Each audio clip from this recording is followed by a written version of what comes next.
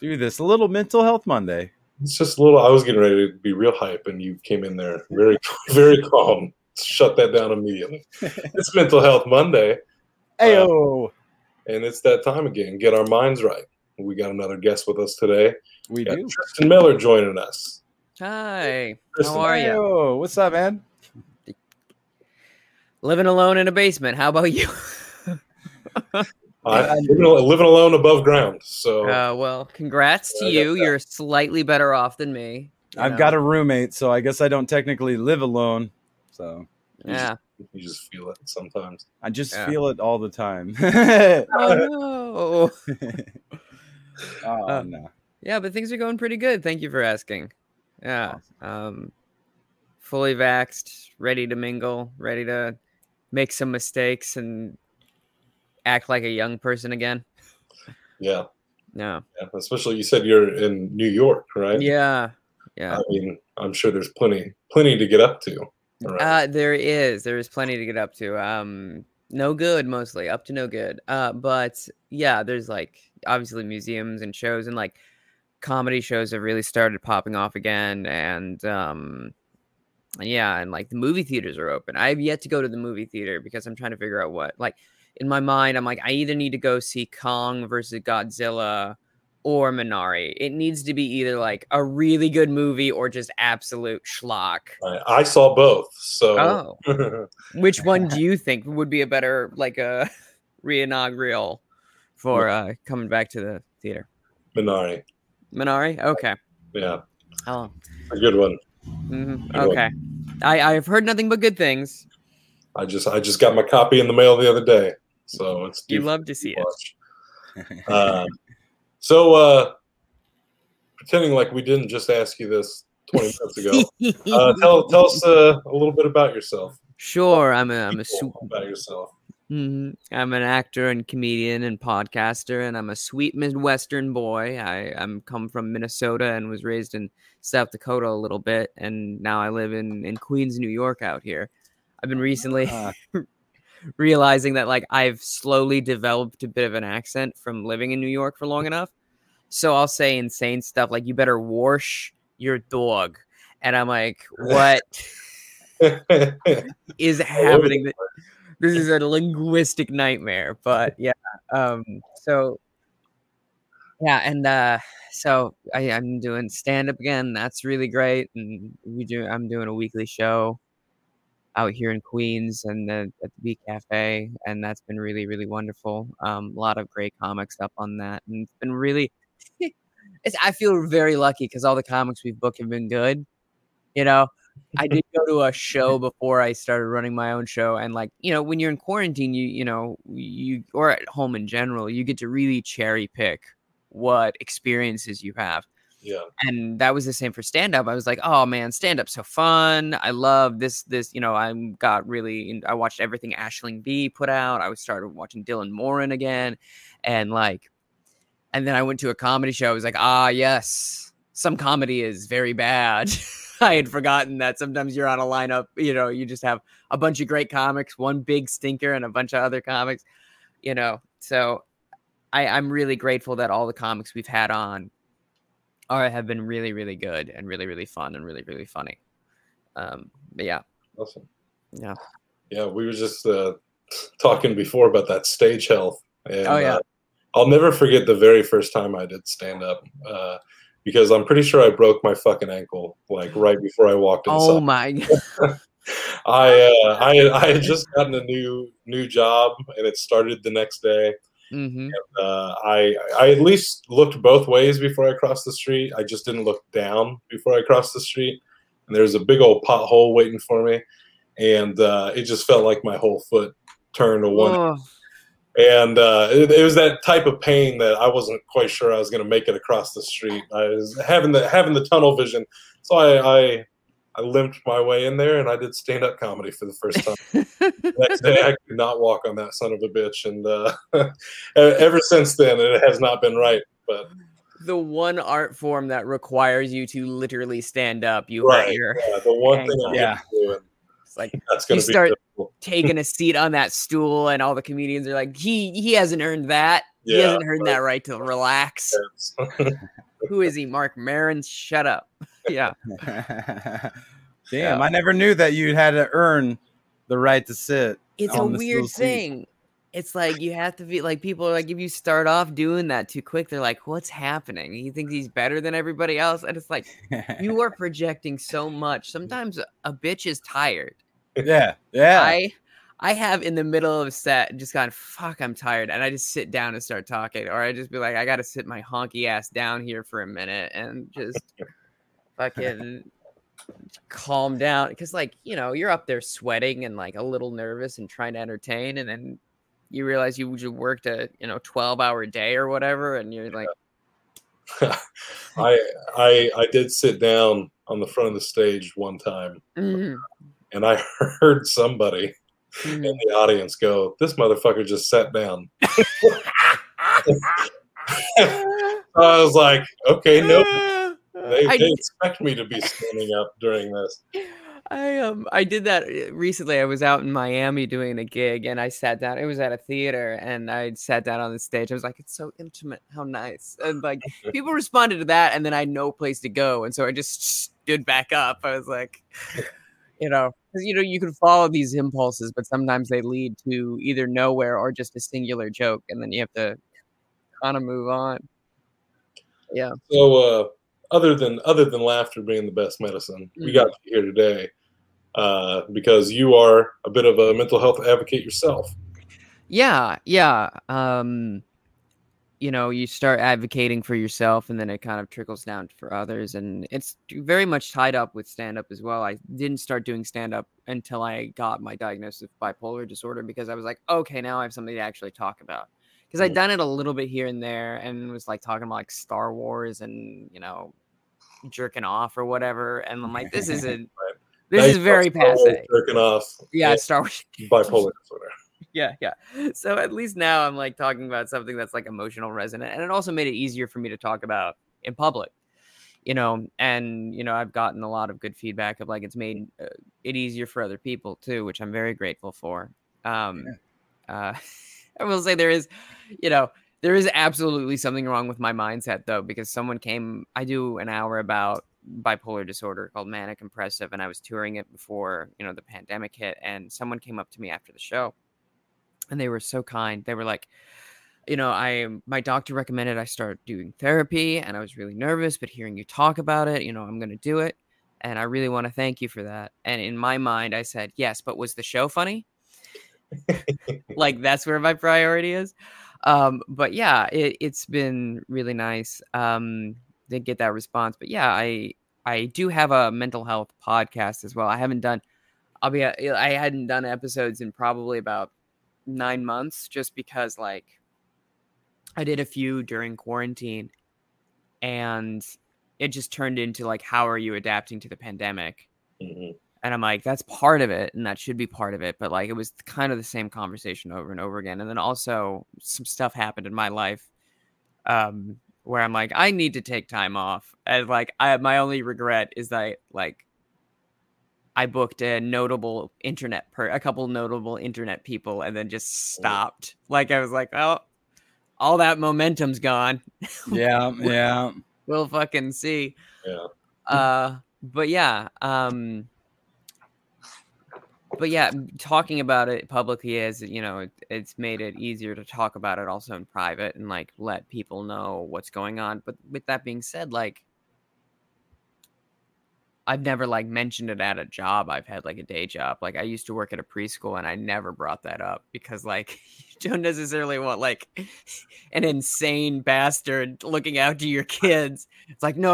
I have the fun one. I'm like a crazy uncle. It's fine. Don't worry about it. I'm not going to lose consciousness. But yeah, but it's made it a lot easier talking to like friends and family about it and that sort of thing. That's awesome. Yeah. I think you find that a lot with stand-up comics. I think a lot of us tend to have some sort of mental health issue. Yeah. Absolutely. It helps. It comes with the territory.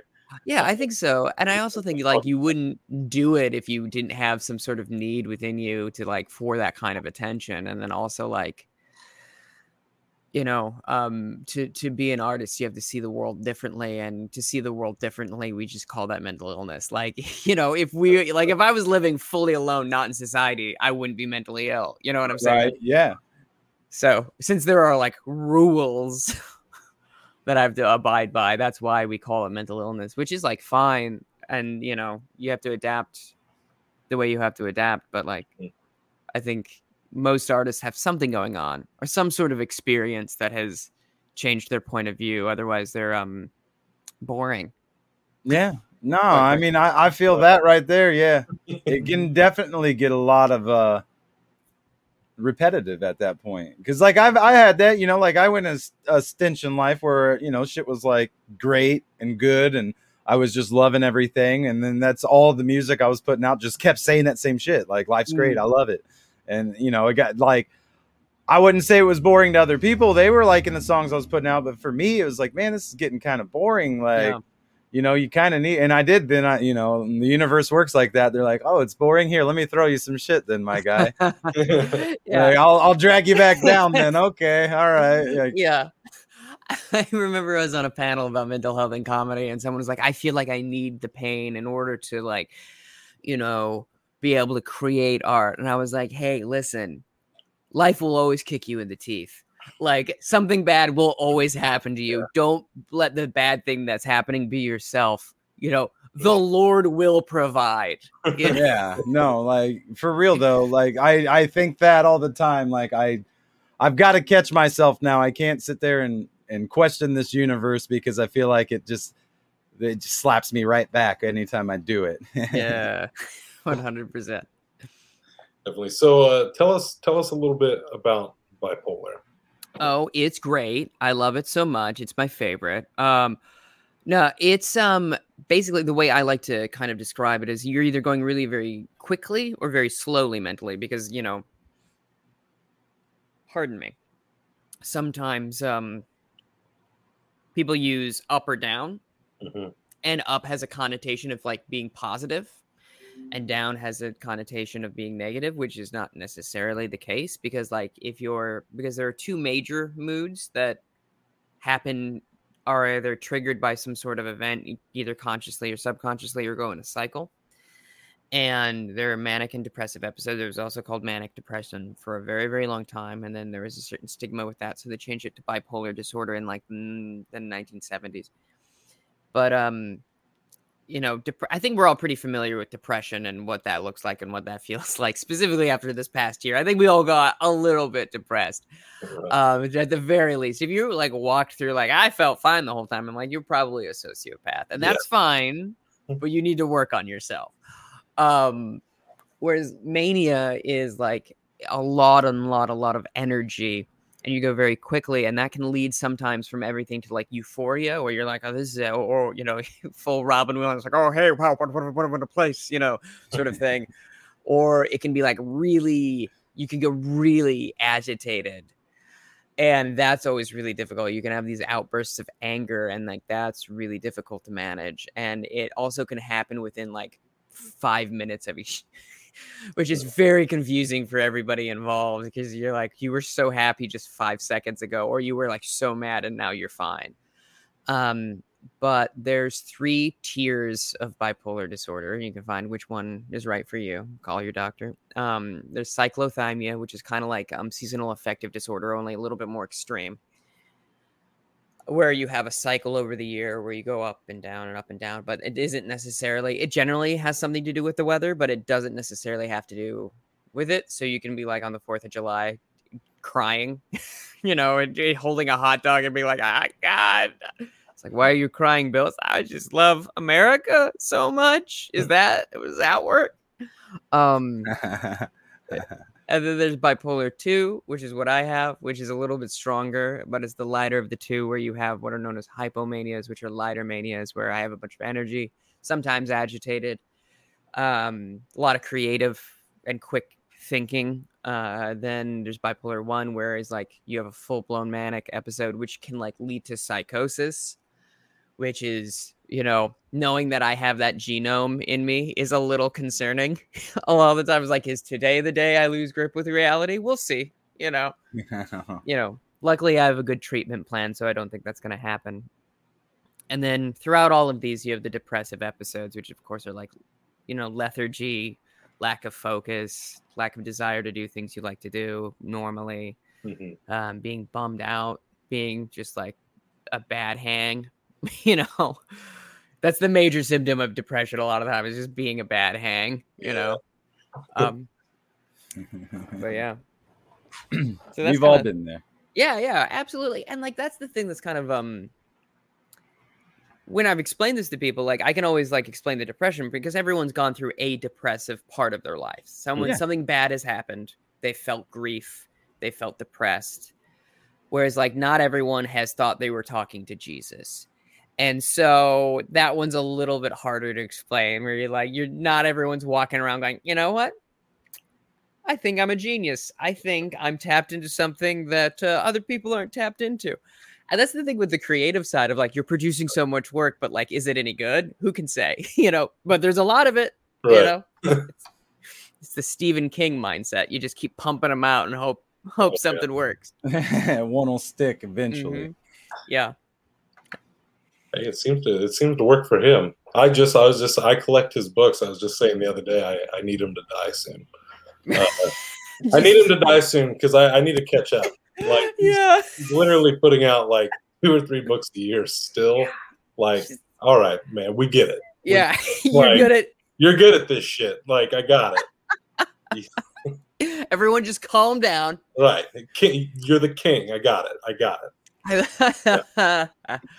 I love there's that interview with him and George R.R. Martin, and George R.R. Martin is like, do you ever just sit there and you're like, I can't write, it's awful, it's horrible, it's painful, and you're just trying to get something out, and Stephen just goes, no. It's a job, you fill pages. I don't know what to tell you. I wish we've kind of talked on the show before about creativity being a good outlet. There we go. Yeah. That's the word.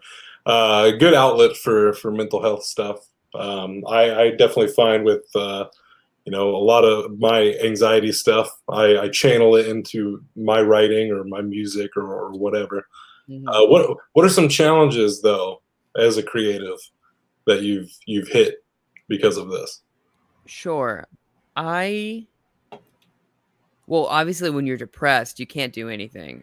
David Lynch has this great bit, because, he's all for transcendental meditation, which is helpful, and feeling good in order to create good art, because he's like, imagine if you have a headache, a splitting headache, you're vomiting, and you have diarrhea on top of that. How much work are you going to be doing, and how much are you going to enjoy it? And that's, how I feel about being depressed, of like, it's really hard. Those are really difficult, not because like, oh, I'm like moping or whatever. It's like, I just physically don't have the energy to do the things I know I'm good at, that I want to do, that I have the ideas for. And it's hard. It's very hard when I'm in that zone, because I also don't consider myself a depressed person. I'm pretty optimistic. I'm pretty wholesome. I'm pretty, I'm Luke Skywalker over here. I'm like, everything will work out. And then when you're like, oh, God, I just want to die. Like, that's hard to process because you don't feel like yourself. It's like, right, having a really bad cold where you're like out of it. And so that really is a hindrance. And then, it used to be, before I was like on the treatment plan I am for, I go to therapy, I meditate twice a day, and I am on medication. So I don't actually think about my mental health too much because I've gotten a routine. And that's been very, very helpful. And so, when I'm out of that routine, it's hard. And then also, conversely, with the thing, I'll finish the thought I was having. So I used to have a lot of anxiety surrounding like what I'm doing, what I'm making, is this any good or whatever. And now I'm kind of just like, you don't get to decide if your art is good. I was talking about like, stand up and that sort of thing, because some people consider it an art form. Some people think it's just entertainment. I let other people decide that for me. I'm like, I am doing a thing, and you can put whatever label you want on it. So that anxiety has like really gone away, which has been such a joy.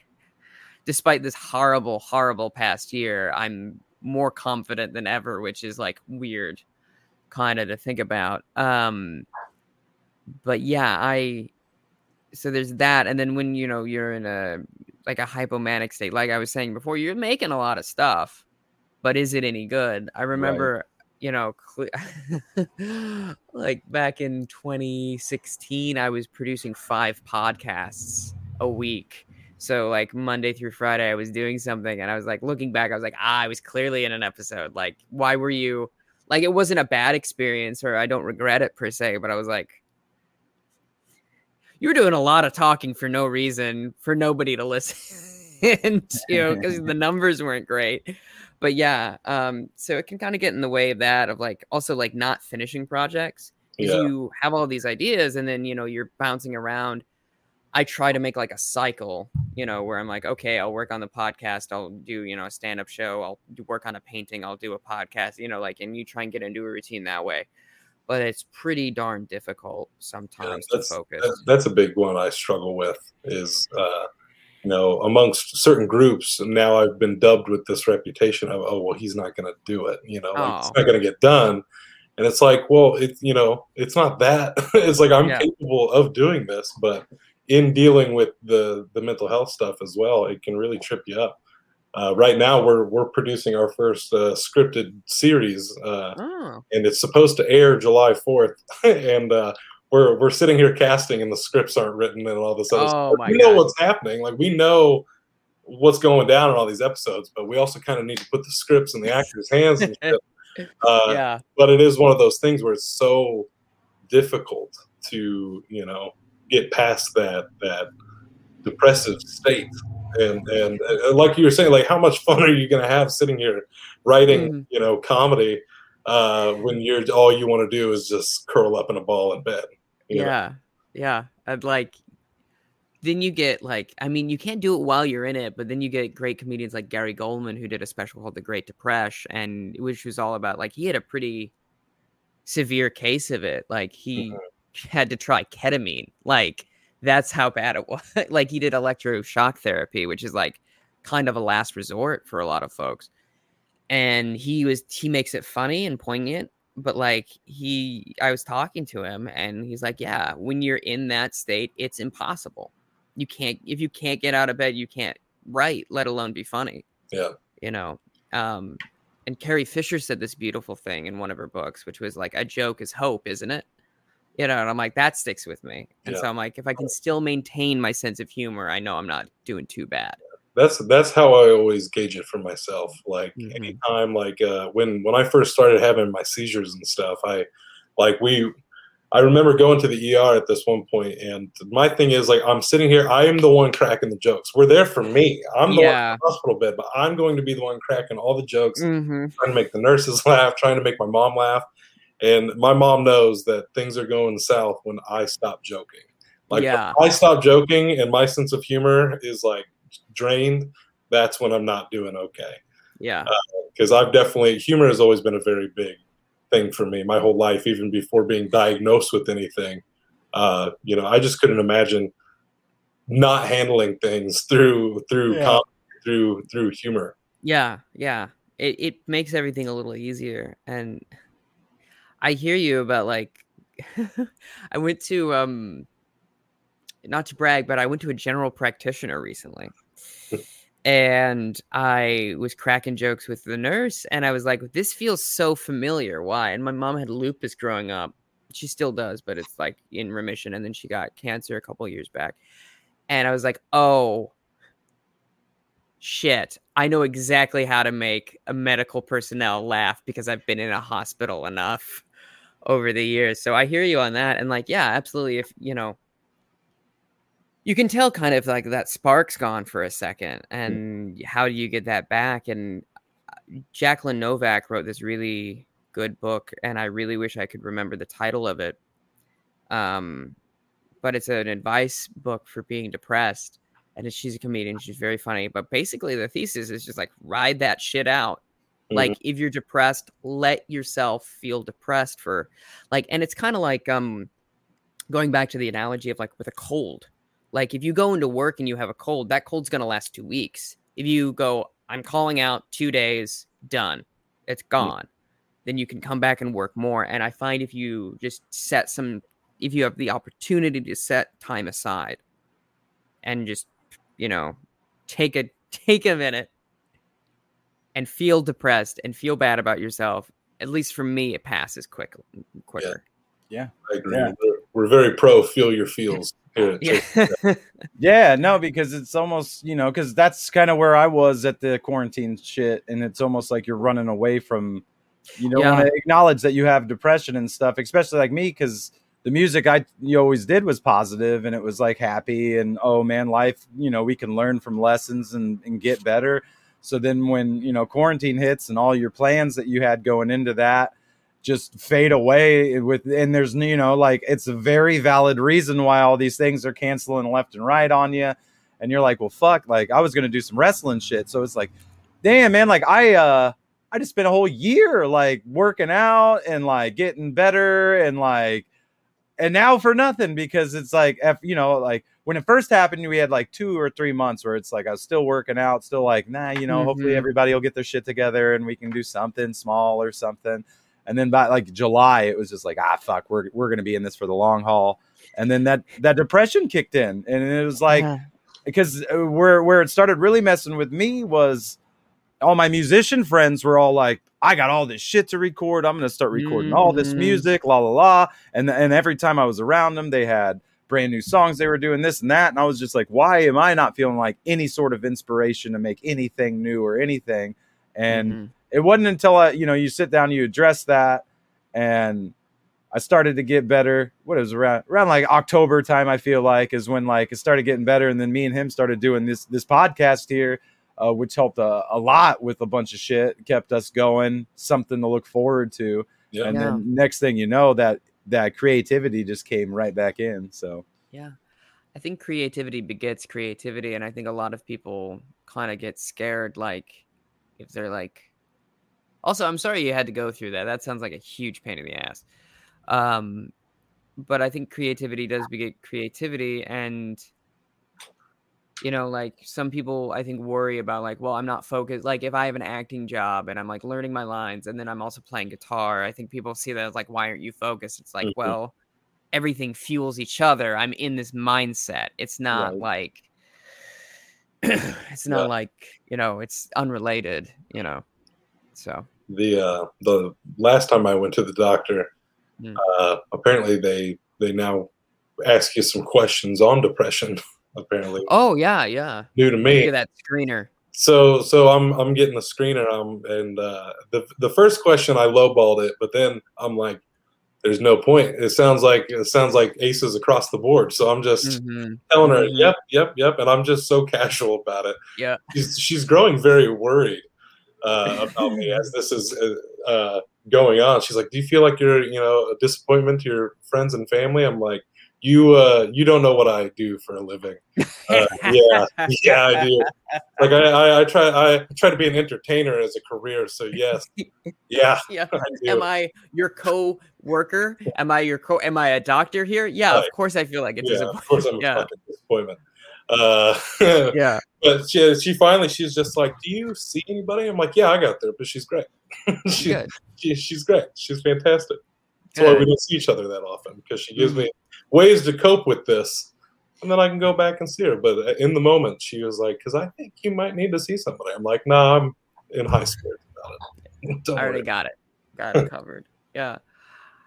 That's always like, sort of a nerve-wracking thing. As someone who already has the diagnosis, they give you that screener. It's like, I don't, like, kind of similar to what you're saying. It's like, I don't want to talk about it. I already got a guy. It's fine, yada, yada, yada. But yeah, I'm glad that you have like coping skills. So that was something that was like really helpful for specifically if you, have specifically like anxiety or bipolar disorder, like cognitive behavioral therapy which is basically like workbook therapy, Yeah. is phenomenal. Because like you can talk, like I can talk all day and talk about how I'm feeling, but like what do I do with it? Right. Right. And so that was so helpful. I started with CBT and now I've kind of gone to a more general talk therapy sort of thing, which has been helpful because, you know, I did a few years of like, okay, I don't care where this comes from. I just need to address it. And then now I'm like, I've addressed it and I can cope. Where the hell did this come from? Right. You know, kind of unpacking things a little bit more. It's funny like how that some shit pops up like that. Like a lot within my life, it's like I'll have a circumstance that like, a situation that pops up, and then hours later I'm sitting there. I like to always like take some time to myself and really like reflect on and look at. We had a big episode on doing reflection and shit, and it's like, you realize like one time I had some like plans going through with some girl or something, and she was like, oh, I'll be there, and like strung me along until like 1 a.m. and she's like, yeah, I don't think I'm gonna be there.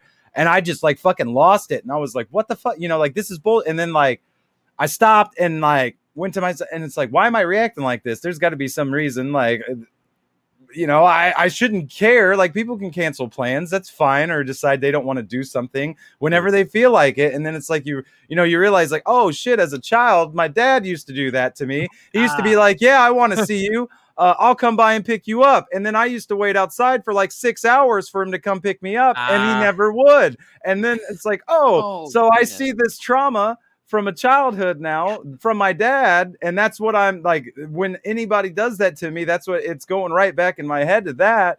So it's one of those things that you're like, fuck, when it happens, like, damn, that sucks. But it's great because it's like, okay, well, I've realized what the issue is here now. And now I can fix this going forward and not act like that or react like that to these situations, because I know it's not anything on me. You know what I mean? I can't take it as personal as I always would.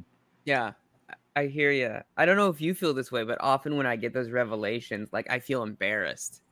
I'm like, oh, this was it. Oh, this stupid thing. Fine. Okay. Right? Yeah. I don't know why that's my instinct. Maybe it's because I'm from the Midwest or whatever, and I'm sure you can relate. Of like people aren't supposed to feel anything according to Midwesterners. You're supposed to just float around, just existing. Right. I'm sure at this point my father's probably getting sick of being used as an example for this, but we definitely, had that cliche father-son, like we just kind of were very quiet, didn't really, have much to say to one another, because he is your classic Midwest, doesn't share his feelings, stuff like that.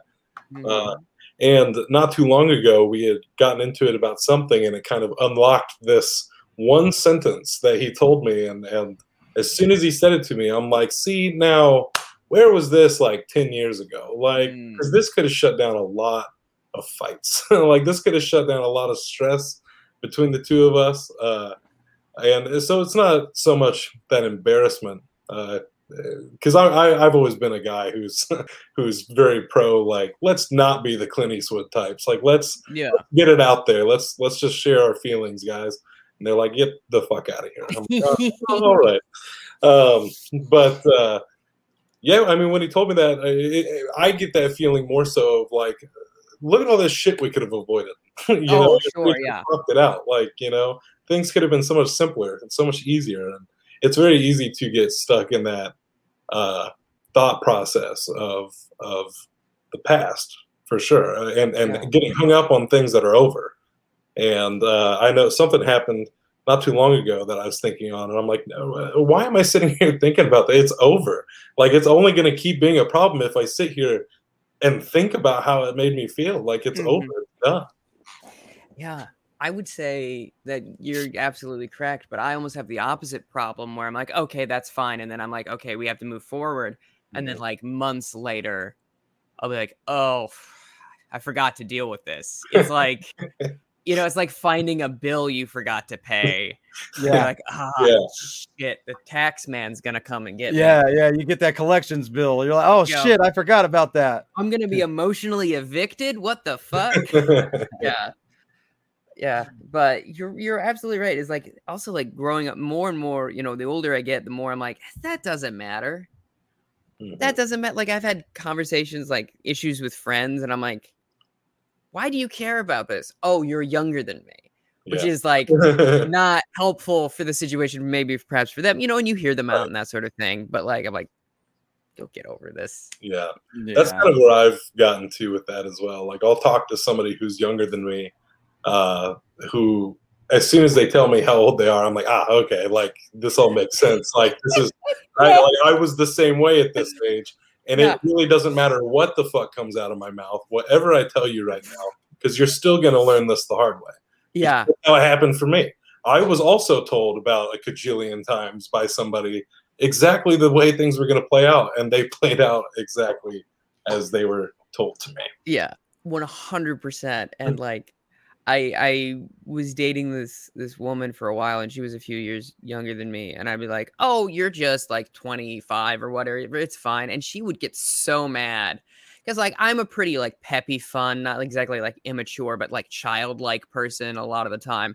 And she's like, how dare you cry at everything? And I'm like, yeah. And I then 3 minutes later, I'm fine. So like, I know how to. Right? Yeah. It's just like, I felt sad, so I cried, and then now I can move on with my day and we can order sushi. But I was like, she would get so upset because when I was like, you'll figure it out. You're 26. It's whatever, And she was like, you're not that much older than me. I'm like, I feel that. I went through that same thing with an ex. Yeah. She was only like 2 or 3 years younger than me, and I pull that shit all the time. Like, you'll understand one of these days. But like the gap, but in your 20s, it's a bigger gap than people kind of think, because you have like so much more specific experience, and like the difference between being like 24 and 26 is actually pretty big. Yeah. Because you're like, oh, I know what my credit score is constantly. You know what I'm saying? Like I was 22, I was like running around, drinking, having a great time. And like, now I'm like, okay, well, let's make some safe investments. Let's see how Dogecoin does, Yeah. I feel that. Yeah.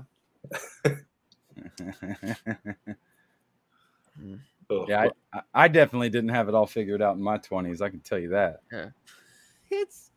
I've also sort of reverted. We broke up like during the pandemic, and like I was like really trying to be like a man and like an adult in the relationship. And then the minute I became single, I'm like, I'm still in my 20s, motherfucker. Let me go be a little irresponsible. I'm not gonna go like do heroin or whatever. Right. But I am gonna be like fun and flirty, because I'm not yet 30, as they say. Damn, I'll have to think of one for 40. Let's see here. Oh man, I totally lost it. Whatever I was gonna say. I'm sorry. It happens. We smoke a lot of pot here at Chase and Shep. It happens. It happens. Oh, okay. Copy. It happens. We tend to forget things. I forget things, and I don't even smoke marijuana. So God bless. That's why I'm like, why stop? Yeah. Why stop? I'm gonna forget things one way or the other. So, pretty much, yeah. That's where I'm at in life. I think it's been a part of my life longer than it wasn't. So yeah, at this point, I'm pretty sure it's embedded into my DNA. And if I stop, I'm just gonna.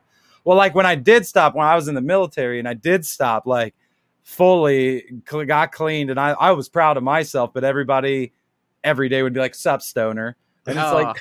Because that personality was still there. I still was laid back and chill, and I'd call people man and dude and bro. And they would there was this one guy that every day he would try to piss me off and just get me up. Because he's like, I've never seen you upset. I've never seen you mad. I want to see you pissed. And we were on deployment for like 9 months. And he's like, by the end of this, I'm going to just get to see you real pissed. And no, like it was like, hey, I was like, well, now that you told me, obviously when I can tell that you're trying to get me upset, I can be like, whatever. But then, it's like there was situations where I would try to act upset, and I'd be like, you fucking piece of, and then I just start laughing, and it's I can't do it, man.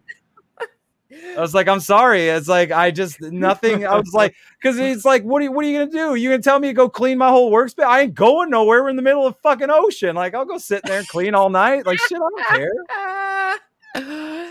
Okay. So, I think what I was going to say was going off of what you said earlier about, let me cry for 3 minutes. I'll be good. Yeah. And, like, I felt that deeply. Yeah. It was definitely being around, like, I spent a lot of time like with people who are just like very passive aggressive, Oh, sure, and yeah. I was not a fan. And I No. think because maybe it was the difference between Midwestern people and Southern people going down there. They're all very passive aggressive. Whereas I'm like, see, in my family, we would have raised our voices right quick, and this would have been done and over with. Like, so like, just get that out real quick. It's like, Yeah.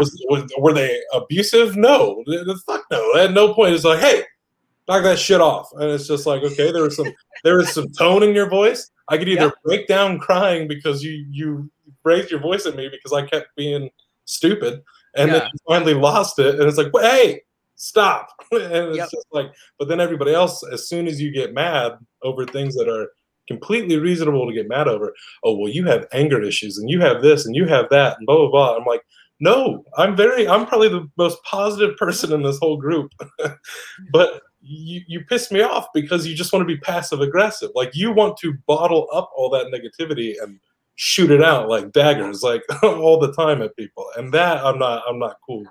Yeah. There is something to be said for just feel it and get on with it. You know, Yeah. just move on.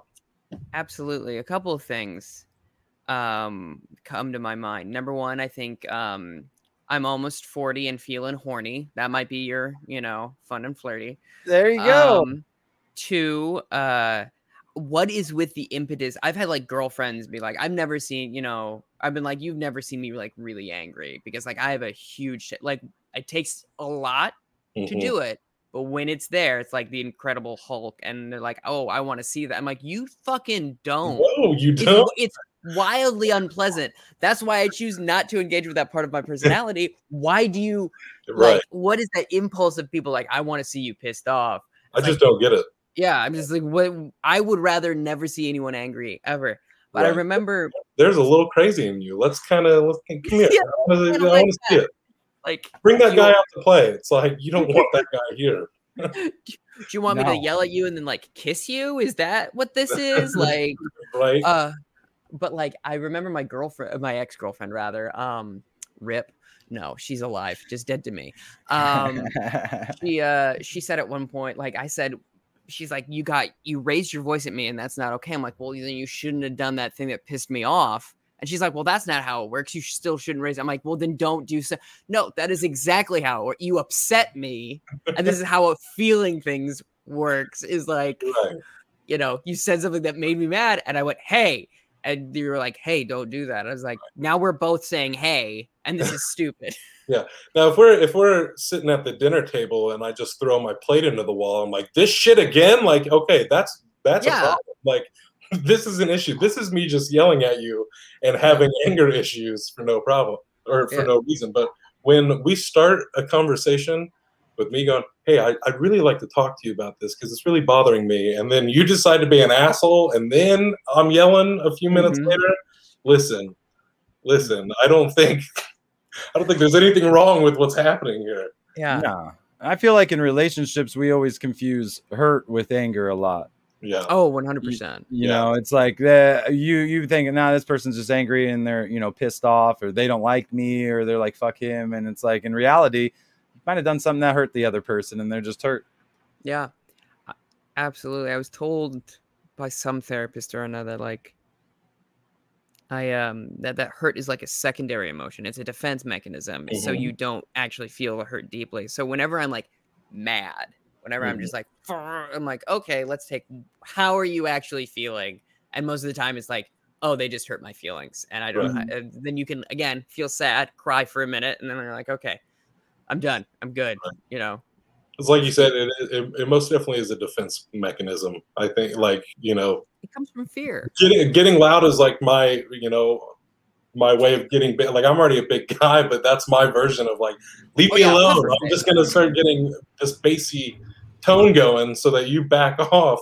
But people, they definitely get a little worried about that. I'm like, no, like it's a reflex. I get to a point now where my voice will be raising because I'm frustrated and I'm upset about something, but I'm also like apologizing for it. Like I'm sorry I'm yelling.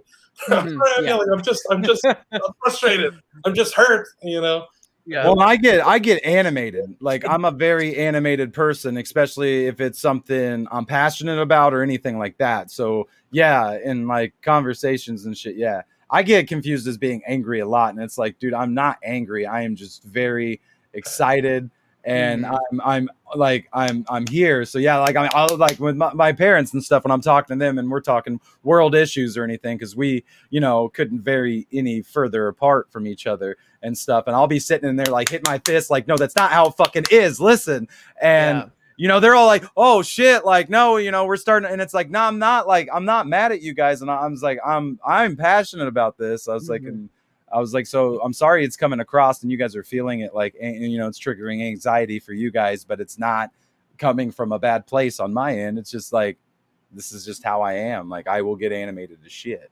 Yeah, absolutely. And two things as well. Like Mark Maron has that great bit of like, he's like, I'm working on it. I'm working on like being aware of myself. This came out of my mouth the other day. Fuck you. I am sorry. And like tonally. And he's like, and I think we can call that contempathy. And I'm like, that's such a solid bit. And I feel that because I'm the same way of like, I'll be like, I'll raise my voice and go, I'm sorry. Listen, I lost my temper. And like, that's the other thing is like, it's such a weird thing of like, specifically having dealt with a few people of like, we have a term for it. You lost your temper. Your temper is like temperament where you're normal and then you lost it and you got angry. And we used to be like, yeah, that's just something that happens. But now everyone's like, who yells? It's like everybody. Right. Also, specifically being in New York, are you kidding me? People are yelling at across the street from each other. We're all very loud here because we can't hear anything because the train's going by. Yeah, no, I mean it's weird because it's always like, and it's what you're yelling about too. Like, 'cause if you were yelling in someone's face about how much you appreciate them or how like happy you are they're on this planet, they might like look back like, damn, you don't have to be all in my, but thank you. You know what I'm saying? But if you're pointing out the flaws, a lot of people, and that's the thing, like I've done music and shit like that. So I'm blessed with being able to take the criticism. I know a lot of people that can't take that kind of criticism. So when you do start pointing out some flaws, or you're like, hey, especially like in a relationship or in a friendship, which still is a relationship type thing, and you're like, hey, you do this, I don't really like that. Like that, that might trigger me, or that might, bring up some bad memories. And it's like people instantly, it's like they can't take that criticism and they can't look at their flaws and try to work on it. But that's like, that's one thing that I was always glad I went into music. And like at my job and shit, when I was a manager, that's what they would always tell me. They're like, because, we'd have to do those manager evaluation things. And I'd always have to submit my self-evaluation to them. And I never had my boss add anything to it. Like she was always like, when I sat down with her, she was always like, she's like, you definitely know where your flaws are all at and you can address them. And she's like, you give like actual explanations to like why, and stuff like that. Like, and she's like, not any other person around here is at all. They'll like just be like, I can improve on my pitch and all this and that. And it's like, I'm sitting here being like, I can improve on my communication skills with my employees. Yes, I know this kind of makes me anxious sometimes having to talk big things with people. And I need like, if you might want to sit in with me a couple times and while I talk to somebody to make sure I'm like doing this, like shit like that. And it's like, that's one thing I've always tried to do is like, you can always improve every day. There's always a little bit of improvement we can do. And, even the littlest things. So I've always took the self-criticism very well. I wish more people would, but I agree. And I tend to as well. Number one, you're a comedian, and if you're a comedian and an actor, like, you for comedy, you get that instant, like whether or not something was good. And, as an actor, people, it's such a shame that criticism is now such a negative thing when it's like a lot of the time it's constructive. It's like, oh, this could be better this way. But even in personal relationships, I've been like, if like, say my mother says, I'm concerned about you in this way. I know that she is coming from a place of love. She's concerned for me. Whereas like a lot of people would be like, oh, you don't, they're going to get very defensive. Like, you hate me. It's whatever. Same with like friendships. Like, I'm always like, okay, this person is weirdly been kind enough to point out something that they don't like. that's a lot of trust there. Mhm. And I've been in situations where a friend has gone, I don't like that you're doing this thing. And I was like, okay, I'll knock it off. Like, it's Mhm. pretty simple. I don't know. Like, Yeah. it's weirdly almost like not about you at that point. It's about how you're making the other person feel, you know? Yeah. So if you And a take lot your, of people don't think about that. if you take your ego out of it, it's a lot easier to take criticism, specifically when it comes to like the arts, Mhm. because like it's about the product, it's about the end thing. That's why I love film acting a lot more than theater acting, is because like Yeah. if my performance is bad, it's probably not my fault. It's probably the director and the editor's fault. Like, that's not my, I'm just there to try and service whatever they're trying to do. Whereas like on stage is like, if I'm bad, like I'm the only one acting up here, Right. All eyes on you. Yeah, absolutely. Oh. Yeah.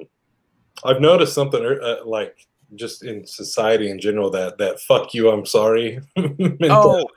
Like Absolutely. I'll notice with the changes that are going on in the world. Like I've heard conversations recently where like, you'll be with a group of dudes who are all talking. It's like, oh, bitch this, bitch that, bitch this, bitch that. But then there's always there's always the one person that goes, yeah, but we probably shouldn't call them bitches, guys. Like, like, and then like we were in a situation not too long ago, Shep and I, where we were with a couple dudes who they just started throwing the N word around, and we were both like, "Whoa, Yeah. there, fellas!" And they just kept doing it, and then as it petered out, the one goes, "Yeah, but really, we don't have any business using that word." And I'm just like.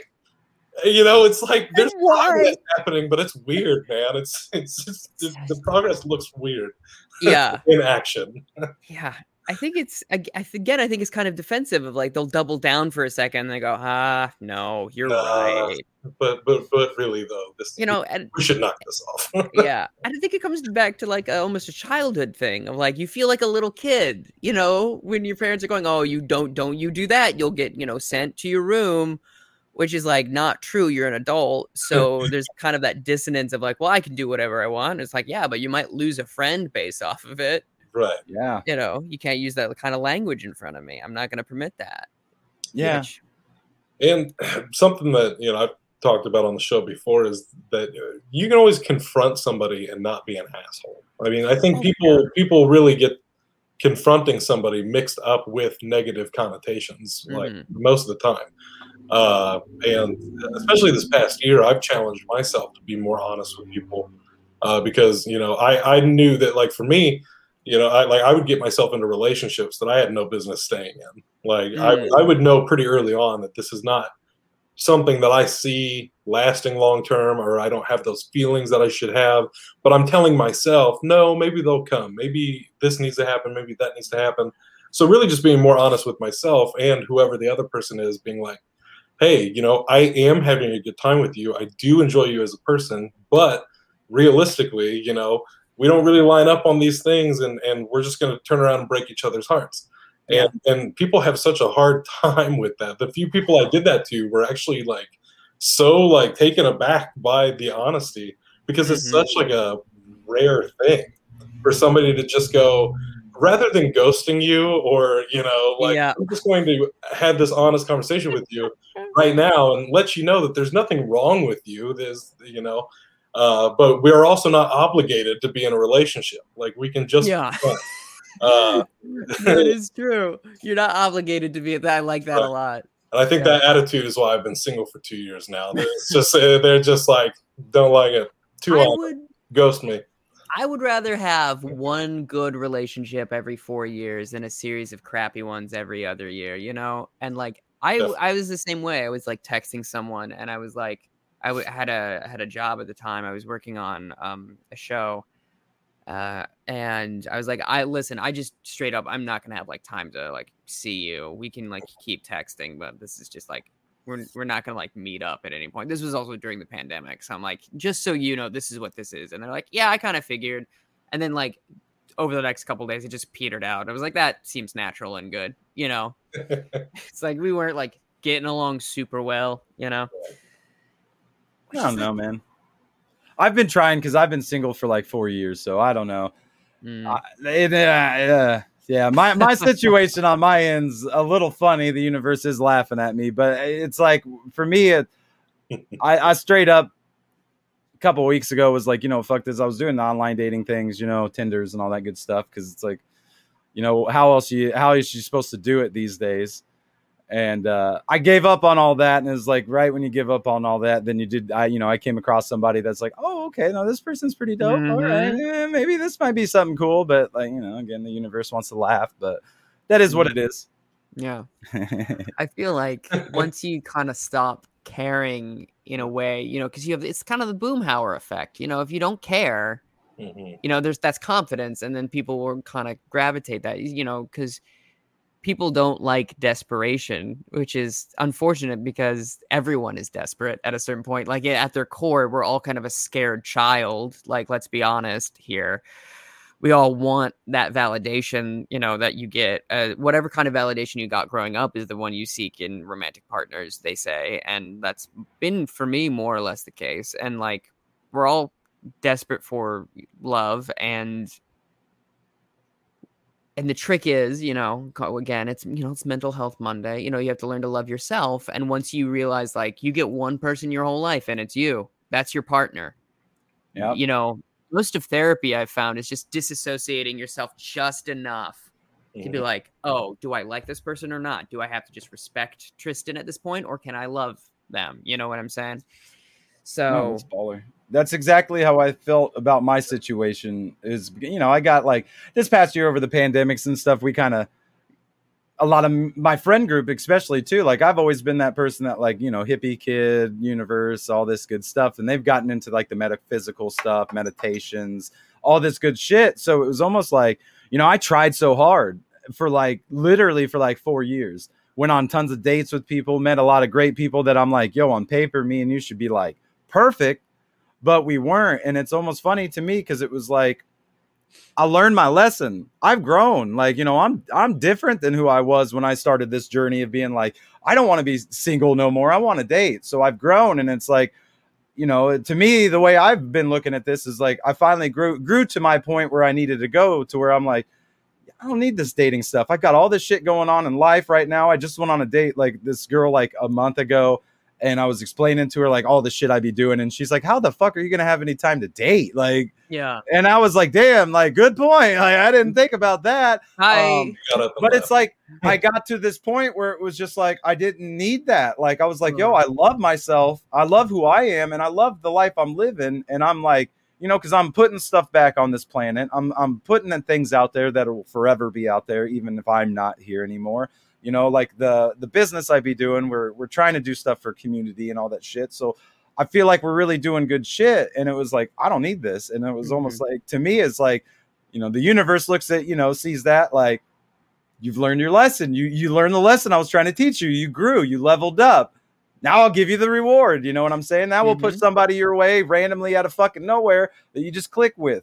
Like, and then you're like, well, fuck, man, I've been looking for this for a few years now. Like, damn, all right, cool though.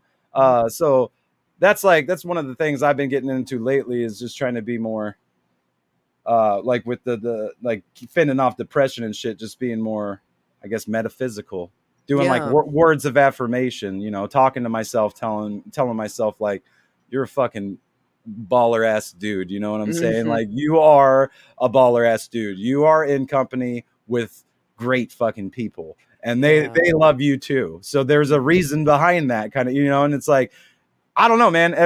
When you wake up in the morning and you tell yourself these kind of things, to me, it just starts that day great. Like something really fucks got to hit me to like throw that vibe completely off. Yeah.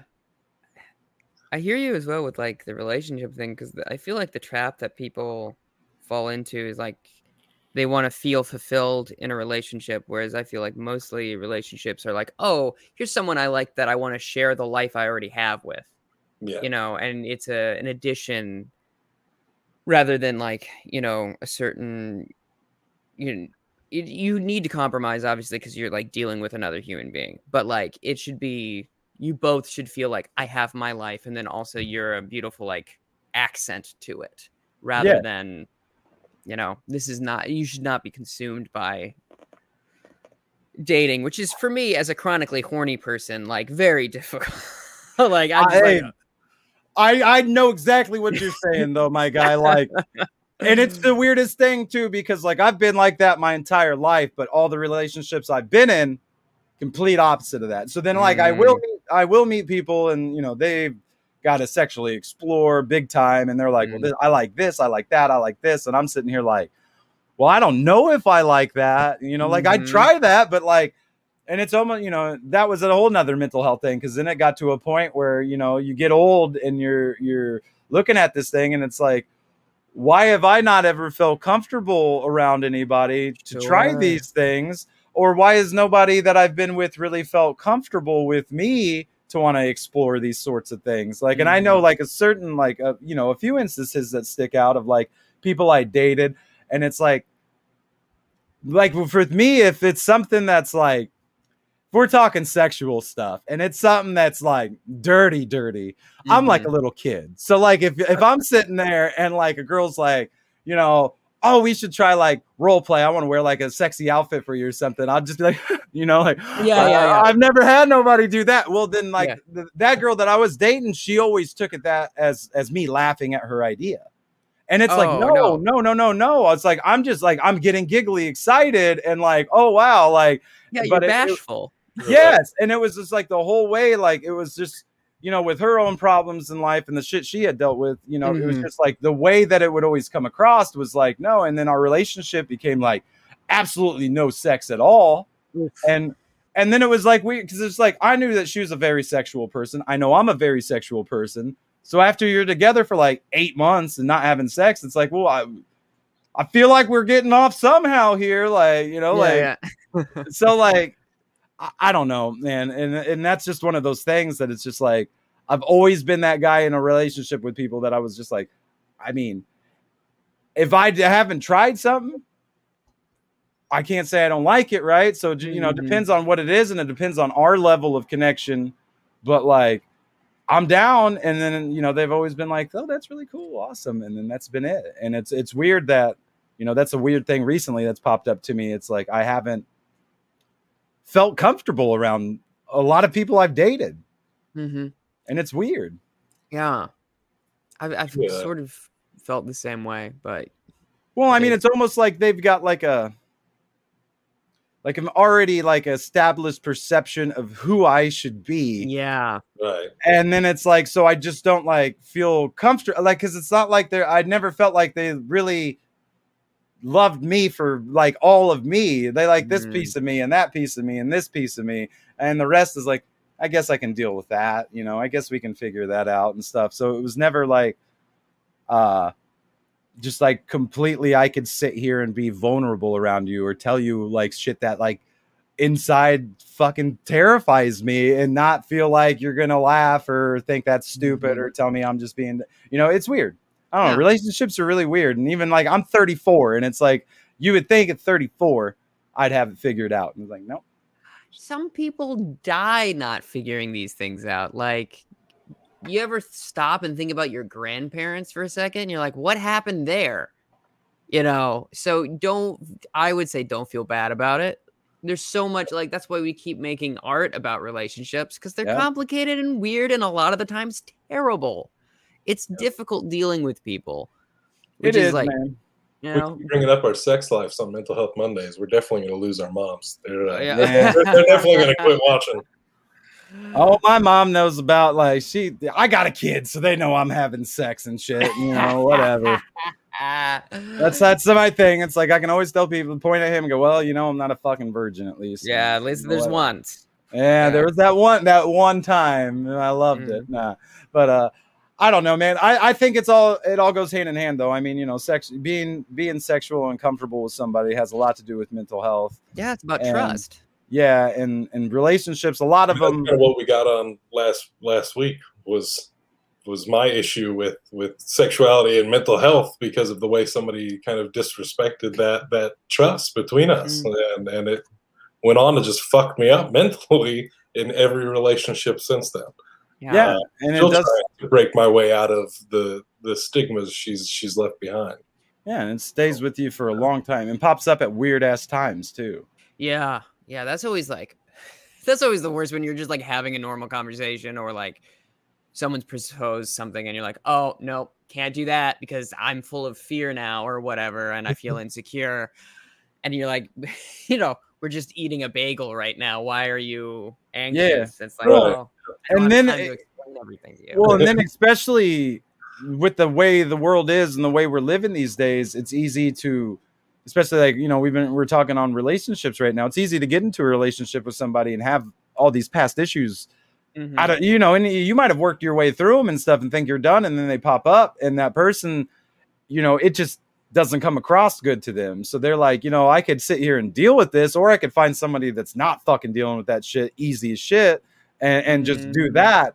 So I know that is a lot of the problem too, because like, everybody, especially like my age, I'm 34. So if I meet anybody else in their 30s, I assume we got some baggage we're bringing into this, 100%. little thing we got going down. So it's like everybody's going to have their issues. And like my whole thing was always like, finding that person that was, I want to work through these issues with you. Like I want to be there as your support while you fix these issues in your life and shit like that. And shit help me with some issues I got, that maybe I don't even know about. But I think that's, it's fucked up, man. Society's a little fucked up. Yeah. We live in a society. Yeah, we do. We sure as fuck do, though. But there's still great people out there, like, and that's the thing is, and that's what I've tried to tell. And I'm such a realist, but I've tried to tell friends, like when they're down on like dating. I have a friend at my job that he would be down and on there. Like I felt bad saying this, but I was like, a lot of this shit, man, because he was just like, I can't find anybody to date. Nobody want to date me. La, la, la. It's like a lot of this shit is your location, guy. Like nobody around here wants to date you. And I get that. You might have a soulmate out there and you might not ever come across them because they may live in California and you may never leave Illinois. I was like, but you go to a different city and get up on Tinder and you're going to get a ton of matches. Yeah. I was like, I promise you, it's going to be different. I was like, so like, we get into these shells and trapped in these corners that we think, fuck, I'm sitting here, I'm going to be lonely. I'm going to die alone. I'm not going to ever find nobody, when in all reality, all you need is a change of scenery. Maybe this ain't the place. And I would also go ahead. Yeah. I was just going to say more patience. Because a lot of those people as well, who knows, we might be talking about the same person. Just hearing all the time, oh, I'm not going to meet somebody. I'm not going to meet somebody. And then like a week later, boom, boom, in a relationship, Well, that's one just like dying alone like a minute ago.